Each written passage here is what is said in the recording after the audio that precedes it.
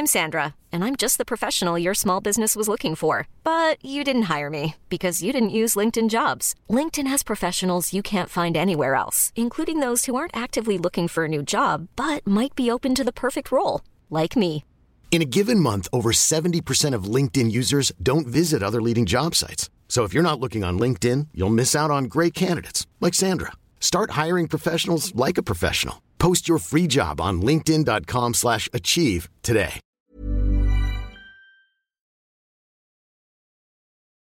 Your Honor, sa pamamagitan at tulong po ninyo, ipinararating ko bilang Pangulo ng Manila Water ang paghingi ng kapatawaran sa inyong mga constituents who are also our customers sa aming concession area. Bilang pinuno ng Manila Water, I am holding myself accountable for the sudden drop in our service levels to your constituents. Ako si JC Punong Bayan and welcome sa Usapang Econ Podcast. Ang Usapang Econ Podcast ay proyekto ng mga batang ekonomista na naglalayong gawing mas fun, relatable at understandable ang economics. Noong nakaraang episode, natutunan natin mula kay national scientist Raul Fabella ang tungkol sa setup ng water sector sa Kamaynilaan at bakit private sector concessionaires, ang Manila Water at Maynilad at hindi gobyerno ang namamahala sa distribution ng tubig. Sa episode namang ito, pag-usapan natin sino sa kanila ang dapat sisihin sa water crisis at ano ang mga solusyon dito. Ito pong relationship, Dr. Fabella, nung concessionaires and the government, how does it compare po sa ibang bansa when it comes to water? Is this a normal setup po between the private sector and the government? No. In many jurisdictions, water is provided for by a government agency. Kung nasa kamay ng gobyerno yan, ang pagkaintindi, hindi gagamitin ng gobyerno para exploit the consumers. Kung nasa kamay ng private sector, may risk na gagamitin ng private sector to gouge the public, which is why you have a regulator. So when people realize that in fact you can allow private sector to operate with market power but with regulation to good effect, then started to dawn on people that perhaps many big corporations could be run by the private sector. Now, being run by the private sector, maraming modality din yan. One is complete ownership by the private sector. Meralco is completely owned by the private sector. Or concession agreements. So, naging PPP yan, public-private partnership. Dr. Fabella, kapag dinidiscuss po natin yung economic sa classroom setting, sinasabi po natin na yung pong gobyerno meron siyang role sa pag-oversee sa isang market or isang sector kapag meron pong tinatawag na market failures. Kapag iniwan po natin yung markets by themselves, ay nakakaroon po ng mga problema.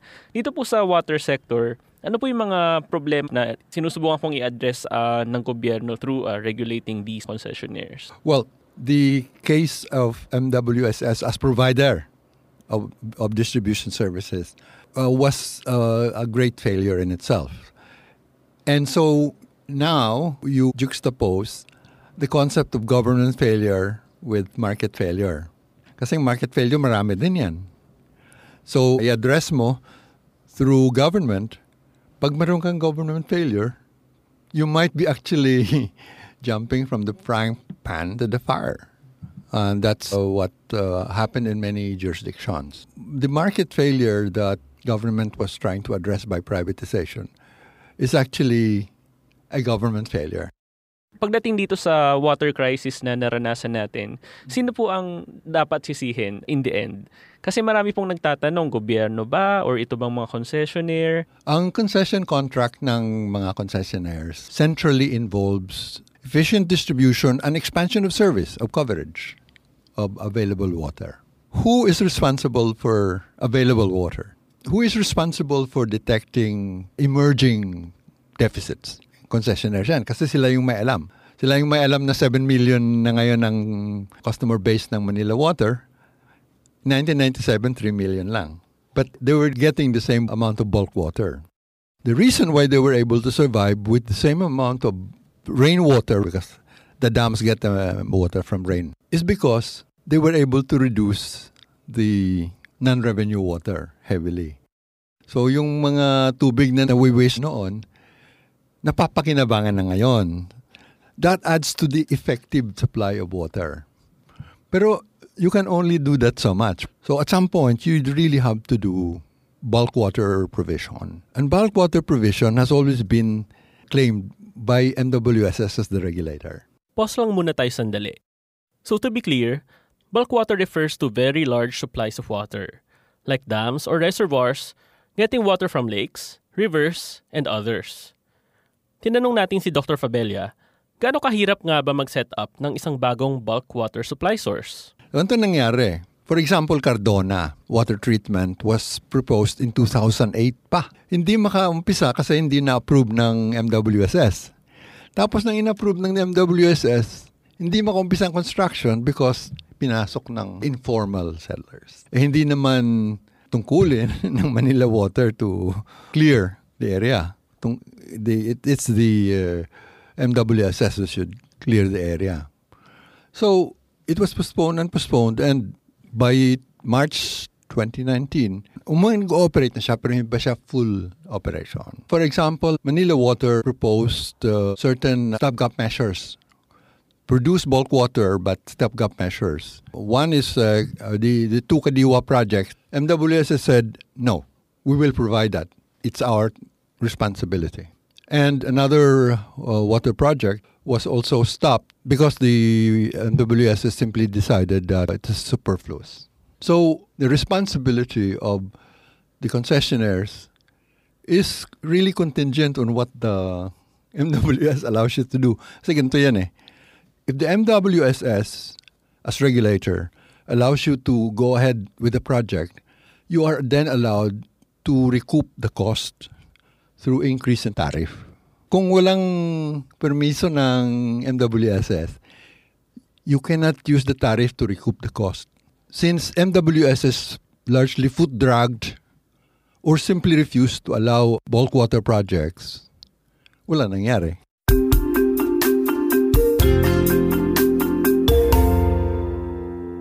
So umabot na po tayo, Dr. Fabella, dun sa punto kung saan kailangan na po talaga natin ng bagong supply ng tubig, yung pong tinatawag na bulk water supply. Sinasabi po ng gobyerno na yung pong solusyon dito ay yung Kaliwa Dam na ngayon po ay nalaman natin ay popondohan po ng isang Chinese loan agreement. Pause tayo ulit. For our listeners, ang mga utang o grant galing sa ibang bansa ay tinatawag ring Official Development Assistance or ODA. Ano po yung tingin niyo po dito sa proyektong ito? Ang Liband Dam project is a concept that is about 50 years old. Panahon pa ni Marcos, iniisip na yan. Pero let's just look at what happened in the last two administrations. Bago bumitiw si President Aquino, 2016, may dalawang bids na pre-qualified. So, ready to go na yan. In other words, they will have to choose one siguro to implement the project. No? Kung pumasok si President Duterte, they were making some noise about using ODA instead of PPP. And for a while, it seems that they entertained a Japanese proposal to build one of the dams. And so the authorities, they simply sat on it. And in 2019 decided no more PPP. It was all going to be ODA, Chinese ODA. So at that time, we thought it was just a matter of ODA versus PPP, but now it's now a more complicated issue because it's now Chinese ODA. No? Ano po ba at the outset yung mas efficient or mas magandang financing scheme? You mentioned power before. There are instances where government or state resources are being used to provide a facility is likely to be better. I have always advocated that the submarine cable connecting Mindanao and Negros or Cebu be built through government resources and not by NGCP. The reason is, pag ginawa yan ng NGCP, ang cost nun lalabas sa binabayaran nating power or tariff. NGCP would be? National Grid Corporation of the Philippines, which is a partnership between the Sy family SM Corporation and Chinese capital.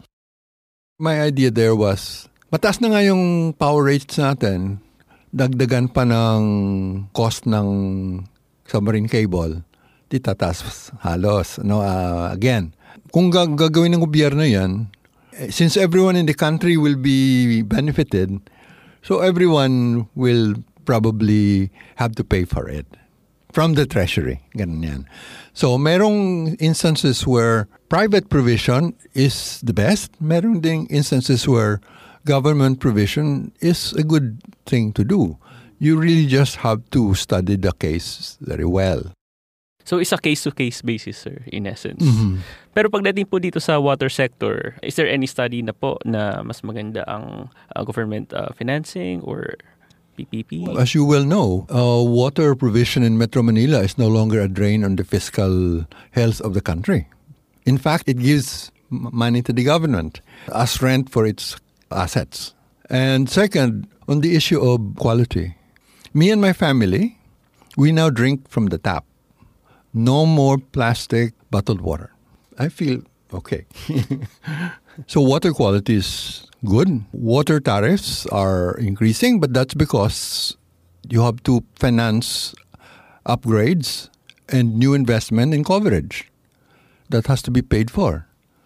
And that's just natural. So, yung mga benepisyo po mula sa privatization, so yung pong mas magandang kalidad ng tubig, mas mababang singil sa atin, sa mga ordinaryong consumer, ito po yung mga pangunahing benepisyo ng privatization. At pwede po natin silang i-trace directly dun sa nangyari pong privatization. Alright. Just before we leave this water sector issue, sir, kung meron po na isa o dalawang bagay na dapat gawin natin in the short run, in the medium run, to solve the water crisis or to avert it altogether in the coming years, ano po yung mga ganong klaseng dapat natin gawin? We are already used to paralysis with respect to big projects. The people cannot agree. There are just too many calls on a perfect project. And there's no such thing as a perfect project. The project is never built because it doesn't satisfy perfection, which is a violation of an old saying, don't make the perfect the enemy of the good.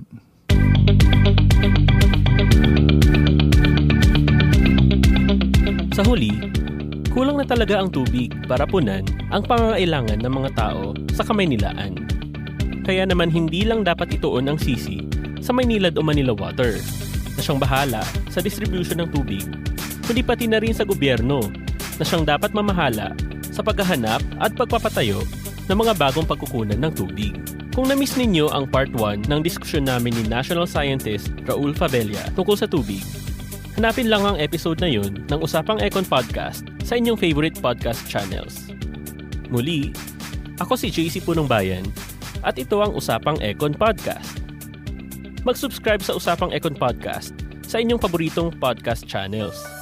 At i-follow kami sa aming blog at usapangecon.com. Sa Facebook at sa Twitter at Usapang Econ.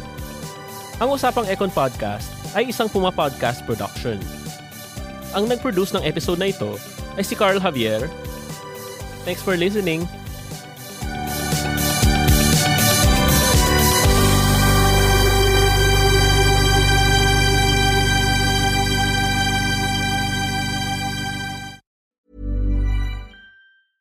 Ever catch yourself eating the same flavorless dinner 3 days in a row? Dreaming of something better? Well, HelloFresh is your guilt-free dream come true, baby. It's me, Keke Palmer. Let's wake up those taste buds with hot, juicy pecan-crusted chicken or garlic butter shrimp scampi.